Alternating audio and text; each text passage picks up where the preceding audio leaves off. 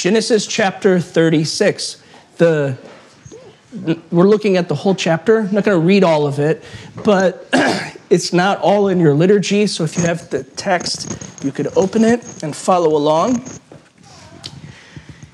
When you reach a chapter like Genesis 36, you typically log it away as a great place to look for baby names. So Kelly, if you have a girl, it could be base math, a son, Ohalabama. So there you go. But maybe you don't dig in and read. Maybe if it's in your morning reading plan, you just kind of, genealogy, and you move on. And particularly this one. Most of these names we don't really hear again in Scripture. And as you look at what scholars say about these names, they often say, we have no idea what this means, this name. But anyhow, when we look at verse 1, we're not going to skip it though. It says, these are the generations of Esau. So that's what we're looking at. And if you're following the story of Genesis, we've been talking about who most often? Jacob, right? That's who the narrative has been giving us the story of Jacob. And now all of a sudden it's Esau's generation. So you're like, well, this isn't even the main character in the story. Why do we need to stay here? We're not even talking about, like I said, Jacob, who was called Israel in Genesis 35. The Israel in Genesis 35, whom God made these great promises to. It's like, okay, now we've got some momentum. We're working the right direction. Surely the blessing will come. Surely they will bless all nations. Now everything's going to work out. And then all of a sudden in the middle, just Esau's generation. A bunch of names. Name after name after name. So this is Esau, the one who despised his birthright, the one who the inheritance was stolen from him. The blessing was stolen from him. This is Esau's family tree. So, why is it in Genesis? Why should we care that it's here? Well, we're going to answer that this morning. Instead of a verse-by-verse study of every verse like we normally do as we're working through this text, I'm going to summarize the chapter for us in 2 sections, and then we'll make some observations about why Esau's genealogy. What does it have to say to us about God? What does it have to say to us about Jesus? Remember the Emmaus disciples, they're walking with Jesus, and it says he opened the scriptures, all of them, and interpreted himself to them. So I like to imagine, what if Jesus gets to Genesis 36 as he's walking with the disciples, what does he say to them about how this is about him? Perhaps it is. I don't know. Let's look at verse 1 and 2. These are the generations of Esau, that is, Edom. Esau took his wives from the Canaanites. I'll pause there so I don't have to say all the names. But in the next couple verses, it tells us Esau, he had these wives. It lists their names, and then the children that they had while they were in Canaan. Okay? Then if you look at verse 6, then Esau took his wives, his sons, his daughters, and all the members of his household, his livestock, all his beasts and all his property that he had acquired in the land of Canaan. He went into a land away from his brother Jacob. For their possessions were too great for them to dwell together. The land of their sojournings could not support them because of their livestock. That's Canaan. That's where they're living. So Esau settled in the hill country of Seir. Esau is Edom. So in these verses, it tells us that Esau and his family, everybody moved. Can you imagine a family that size packing up the loading truck and moving?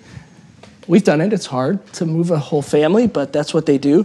And you remember, has Esau ever been in Seir? Students of the word, anybody? Has Esau ever been in Seir? Do you remember when Jacob's coming home? Where does Esau come from? Seir. He's been there. It's like he has a summer home down south in Seir.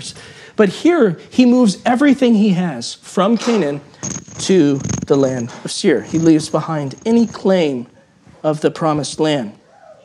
That's the first part of the chapter. Esau's wives, children, and the move. Okay? But it prepares us for the second part of the chapter and what's going on in the second part with this phrase, that is Edom, that's in verse 1, and then verse 8, Esau is Edom. So it's preparing us for the next part of the chapter, which is verses 9 through 43. The rest of the chapter would be the second part. In verse 9, it says, "These are the generations of Esau, the father of the Edomites, in the hill country of Seir." So that's where they moved to. In this part of the chapter where you see, if you read along, you read all these names, you see the expansion. Everybody's having a great time. Looking at this teenager, I can see it in your face. Everybody's so excited. But you see this expansion of the Edomite nation.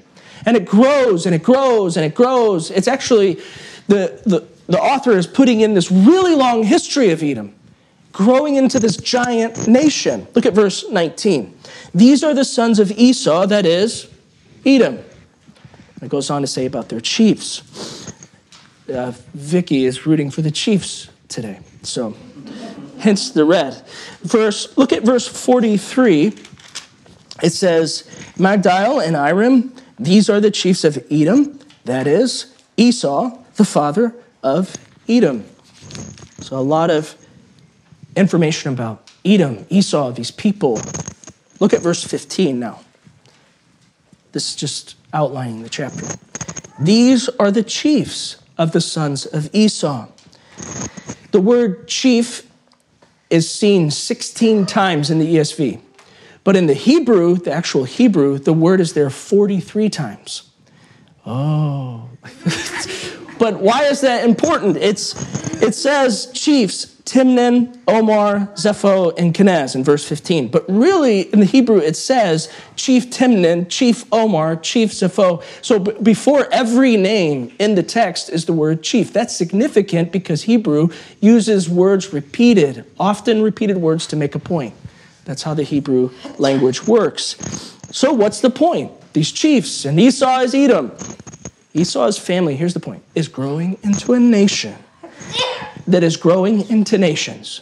No longer just a family unit, the Canaanites and their children, the wives and their children, but a nation with a governmental system, with leaders in the nations. Look at verse 31. This is the key. So if you're going to underline one thing in Genesis 36, so the next time you're there, you want to remember what this is all about, verse 31 would be the key verse. It says, "These are the kings who reigned in the land of Edom before any kings reigned over the Israelites." Before any kings reigned. This is a sudden change in wording. We've read the word chief several times, but now we're told these chiefs are like kings who reigned in this land even before. That is, they established themselves, they had authority, they had a governmental system before Jacob, before he established himself, before he had kings, before Israel grew into a nation, Edom has grown and prospered. From our study in Genesis, we know that God has made promises to Abraham and to Isaac and to Jacob to bless them, to grow them into this great nation, to give them a land, so that from them, from their nation, from this land, the blessing of God's presence could go out into all the world and draw men and women and children to know the true God. In Genesis 28, God told Jacob, "You're going to possess Canaan, and your family is going to be like the dust of the earth." The dust of the earth. They're going to have a huge family. And he says in 28, God says, "So that through you the earth will be blessed." Genesis 35:11. Father Michael looked at it last week. 35:11. This is significant. "And God said to him," that is Jacob. God said to him, Jacob, verse 11, "I am God Almighty. Be fruitful and multiply. A nation and a company and nation shall come for you." And what? And what? "And kings shall come from your own body." Kings from Jacob. That was the promise in Genesis 35. In Genesis 49:10, God tells Judah, if you remember, Jacob tells Judah, he brings him close as he's dying, and he says, "Listen, son, from you will come a king. and this king will rule the world forever. The scepter will not depart from him. So there's this great promise of king from Israel. But now in Genesis 36, there's a pause in the narrative to give us this quick sketch of history, the growth of Edom, and the key is they had kings. But the blessed covenant community has yet to establish themselves as a nation. They still live in a land occupied by other people. They're threatened by these other nations, and they have no kings. So it seems like the wrong son is becoming a nation. Jacob was given the blessing, not Esau. Further, it seems like someone totally undeserving of any blessing in his life is growing and prospering, while Jacob, who at sometimes seems deserving, is not. His family's still very small, threatened by other people. Eventually, he'll have to escape the land of promise to go into Egypt. Let's compare just really quickly Esau and Jacob. Esau put carnal cravings ahead of his inheritance. Remember, he sold his inheritance for what? Some soup, some stew. Esau also craved the death of his brother. Instead of marrying women from Haran, where the patriarchs had married women from, he took wives of Canaan, who were devoted to false gods and idols. In fact, archaeological digs have found in the land of Seir, where Edom was at, the culture was totally engulfed in worship of false idols. And so these Canaanite women bring all of that with them into their family. When they couldn't stay in the land of Canaan, he moves away. Jacob, on the other hand, has the promise of blessing. He went to the right place to find a wife. He had this beautiful vision of a ladder. Remember, God speaks to him and blesses him. He makes altars to Yahweh, the one true God. And yeah, he did some things wrong, right? And he sought reconciliation with his brother. And there's that thing with his daughter Dinah where he didn't speak up for her honor, didn't protect her.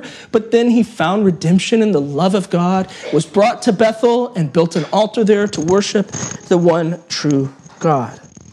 And it was Jacob who, when the two families couldn't stay together, said, I'm staying here.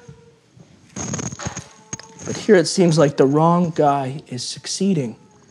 Even more, and to the first readers of Genesis, it seems like the enemy is prospering. The first readers of Genesis. As a reminder, the very first readers of Genesis are Israelites preparing to take the land of promise. Joshua is their leader at that point. And as they listen, just imagine you're an Israelite and you're sitting on this beautiful plain, rocky hill, whatever it is, and you're hearing Genesis for the first time. It's been given to you, and you're listening to this story, and you hear Esau is Edom. Esau, the father of the Edomites. Esau is Edom, over and over and over. You know the Edomites very well. When God rescued his people from Egypt, he led them through the waters, led them to Mount Sinai, gave them the covenant, loved them, forgave them, let them see and hear him. And then he brings them to the land of promise. And then they're scared, right? The Canaanites are huge. I mean, God just rescued us from Egypt. He defeated Pharaoh, but these guys, they're too strong for God, so they lack faith, and God is upset, and he says, you're going to wander the desert for 40 years. Do you remember this? You're with me? Well, in that time, at one point in a really difficult situation, Moses needed to lead the people of Israel, guess where? Right through Edom. That's where he needed to go. This is in Numbers 20, verse 14. Moses writes a letter to the king of Edom. Remember, they have a lot of kings now. Well, he writes him a letter and says, listen, I need to go through your land. We're brothers. Deuteronomy says that Esau, the Edomites, Israel, they're like brothers. I need to come through. I'll be respectful. We won't take any. Just let us come through. But it says in Numbers 20 and 21, listen to what it says. The king said to Moses, you shall not pass through. And Edom came out against them with a large army and with a strong force. Thus Edom refused to give Israel passage through his territory, so Israel turned away. So not only has Edom established itself, survived a famine, built a nation, grown with these kings, they've also refused the people of Israel passage and came against them with an army. This is what the Israelites reading Genesis for the first time would know about the Edomites. So yeah, from their mind, it looks like the wrong son is prospering, is growing. But when we zoom out even further, we have a whole canon now. It's right here.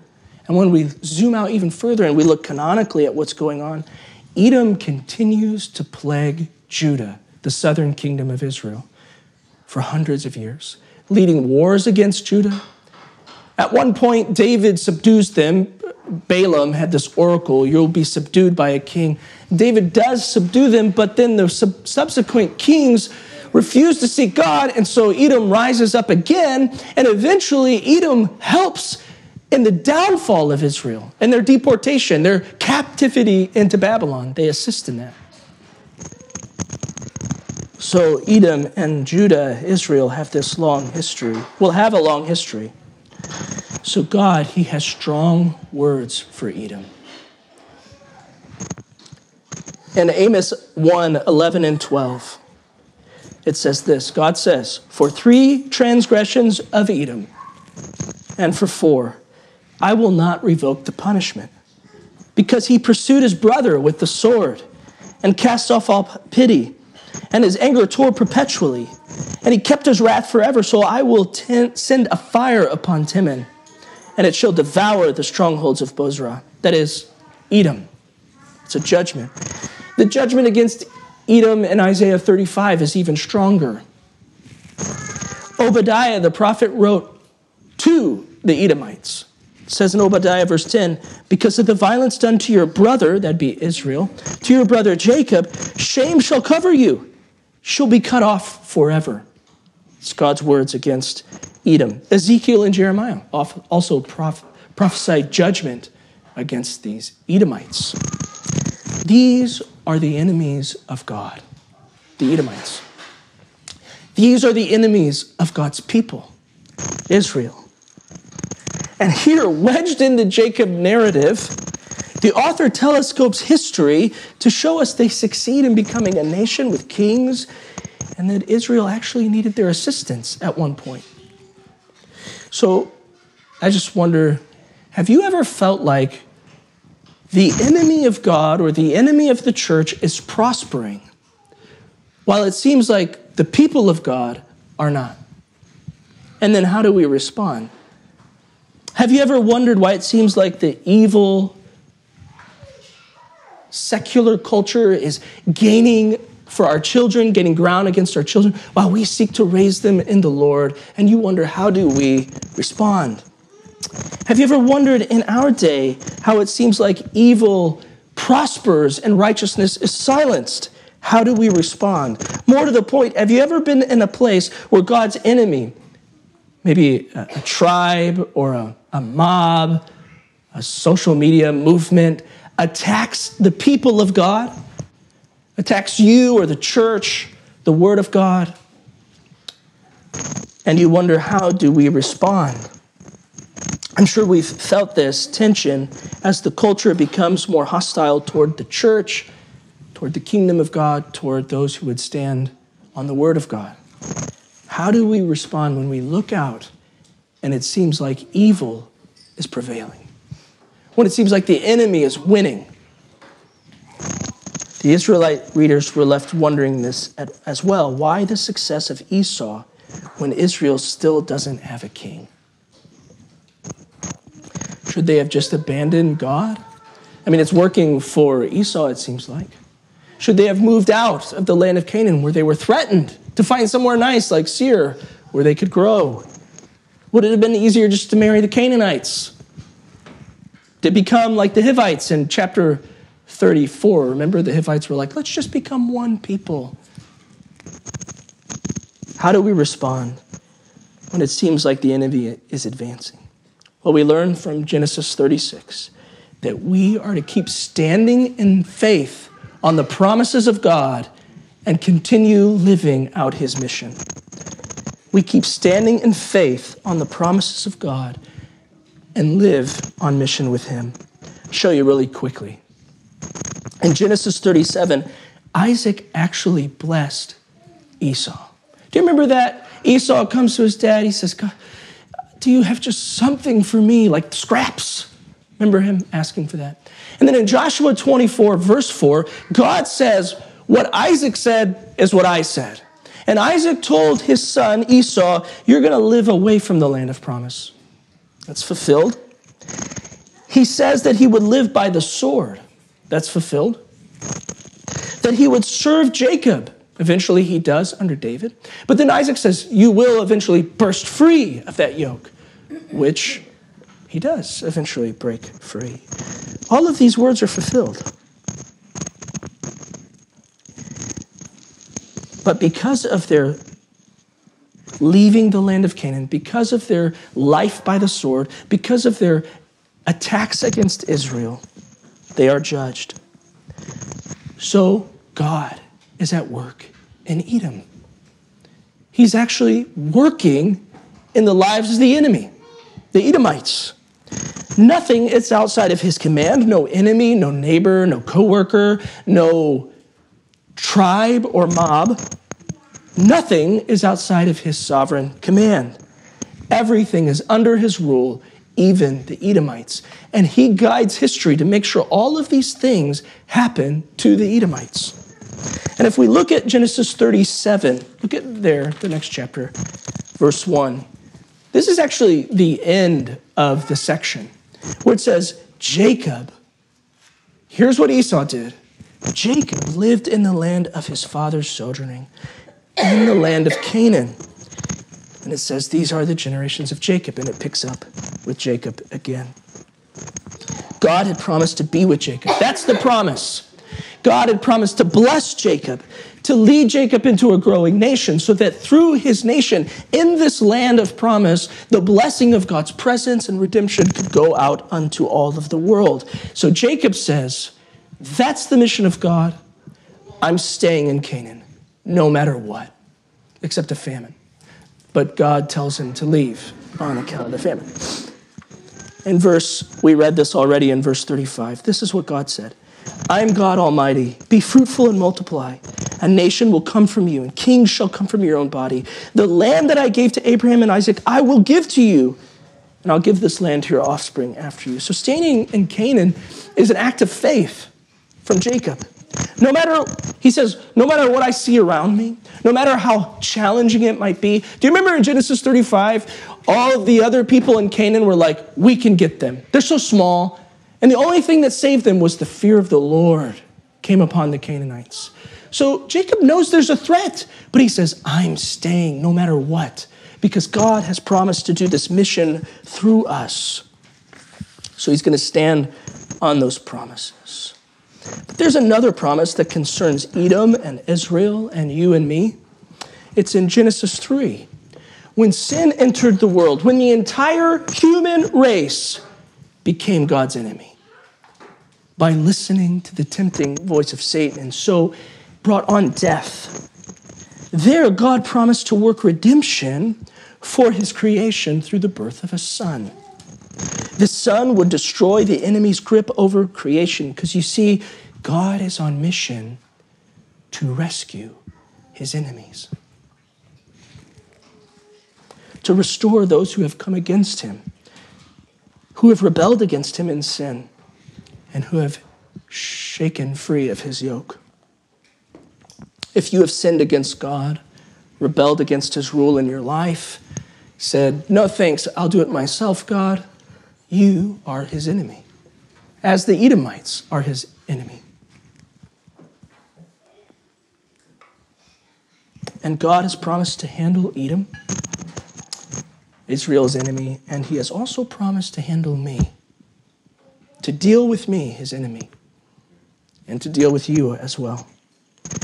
Balaam promised that Edom would be subdued by the king of Israel, which happens until they rise again. God judged them in Amos 1 and said that he himself would bring about their demise, which happens. When the Greeks invade the land, the Edomites are totally and utterly consumed by other nations. And only a small remnant is left of the Edomites. They're called the Idumeans, is what they become known as. They're just gone. No more kings, no more chiefs, no more prosperity.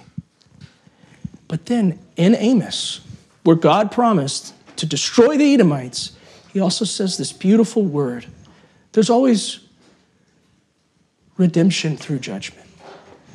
It says in Amos 9, 11, and 12, in that day, the day of salvation, I will raise up the booth of David that is fallen and repair its branches. This image of a tree, a life-giving tree that is Israel, that is the family of God. I'll restore its branches and raise up its ruins and rebuild it as in the days of old, that's the Edomites, the remnant that's left, may possess all the nations who are called by my name, declares the Lord. He says that they may possess the remnant of Edom and all the nations that come to my name. Edom is the enemy and is given a promise there will come a day when they can call on the name of the Lord and be saved. To be enemies no more. They'll become the people of God. These people who plagued the people of God forever will become God's people. How? How will this happen? A king will come from Israel. A greater David, a greater Jacob, a greater Judah, who will draw these men and women, these enemies, into the family of God. Jacob might have shown a glimmer of faith by staying in Canaan, but we find out next week as we get into Genesis 37, even in the household of God's people, they are enemies because of sin. Romans 5. But the true king, the promised king of Israel from Jacob, was born into the world from Mary, a tribe of Judah. He is Jesus, the son of Jacob, the son of God.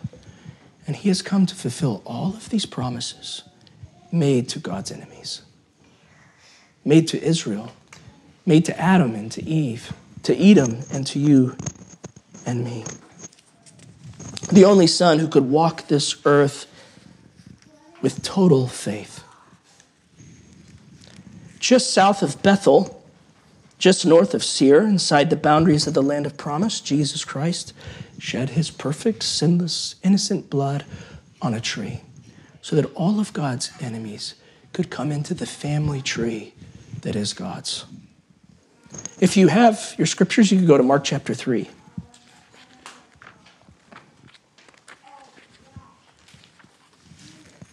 Verse 7.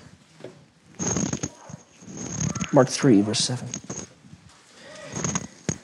Jesus withdrew with his disciples to the sea, and a great crowd followed from Galilee and Judea and Jerusalem and Idumea. That is Edom. And from beyond the Jordan, from everywhere, everyone's flocking to Jesus, even his enemies, and historically the enemies of Israel. They come around Tyre and Sidon. But the great crowd heard all that he was doing. They came to him. He just told his disciples, have a boat ready for him because the crowd, lest they crush him, that's how much they want to get to Jesus. For he had healed many, so that all who had diseases pressed around him to touch him. God's enemies pressing around, crushing him, wanting to be near him. Whenever the unclean spirits saw him, they fell down before him and cried out, "You are the Son of God." Jesus died on a cross to destroy sin's power for all who would come to know him and put their faith in his work, even the Idumeans who would gather around him to know him and to find healing in his name. Romans 5 tells us we're all God's enemies, but that God was not threatened by us. Instead, he moved by love, he sent his son Jesus to die on the cross to redeem us while we were still his enemies. This is the work of our God, so that all who would look on him in faith would become a part of his family tree. This is good news. It's gospel. We're all his enemies, made his children by the cross. So let's return to right now, to the present, our lives. How do we respond when we look around and it seems like God's enemies are prevailing? When it seems like those outside of the covenant community are pretty successful? Well, our church plant just tries to be faithful with the gospel. We keep standing in faith on the promises of God and living on mission with him. Faith is not like wishful thinking. I really hope this succeeds. It's actually described as assurance. We have these assurances that all things in this world are working together for the good of those who love God and are called by his purposes. We have the assurance that in the end, not one enemy will threaten the church nor Christ. We have the assurance that the church will prevail over the gates of hell. We have the assurance that no matter what it looks like, how challenging, no matter who comes against us with the sword, the victory has been won on the cross of Christ. And finally, as a gospel-fluent community, we live the mission of Jesus. God loves us. He loves his enemies. He has sent his son to save them. And just as the son was sent, so he has sent us into this world. So we've actually been sent to the Edomites in our lives. To those who would draw a sword against us, we've been sent to proclaim good news. To proclaim that in Jesus, we can all by faith be saved from the judgment that is death that we deserve and be made part of God's family. We see this perfectly displayed in Christ. For when he was on the cross, the true son of Jacob, the true son of God, at the hand of his enemies, defeated by his enemies, he looks up to his Father and he says, Father, forgive them. They don't know what they're doing. He commanded us to pray for our enemies as well, and the evil that persecutes us. Why? Because the gospel is the good news of salvation for enemies. For you and me, for all the world, God is winning us, and we've been sent to proclaim this good news. So let's pray for those who align themselves against us. Let's boldly declare the good news of salvation to every tribe. Let's stand in the hostile world, confident in faith that God has the victory.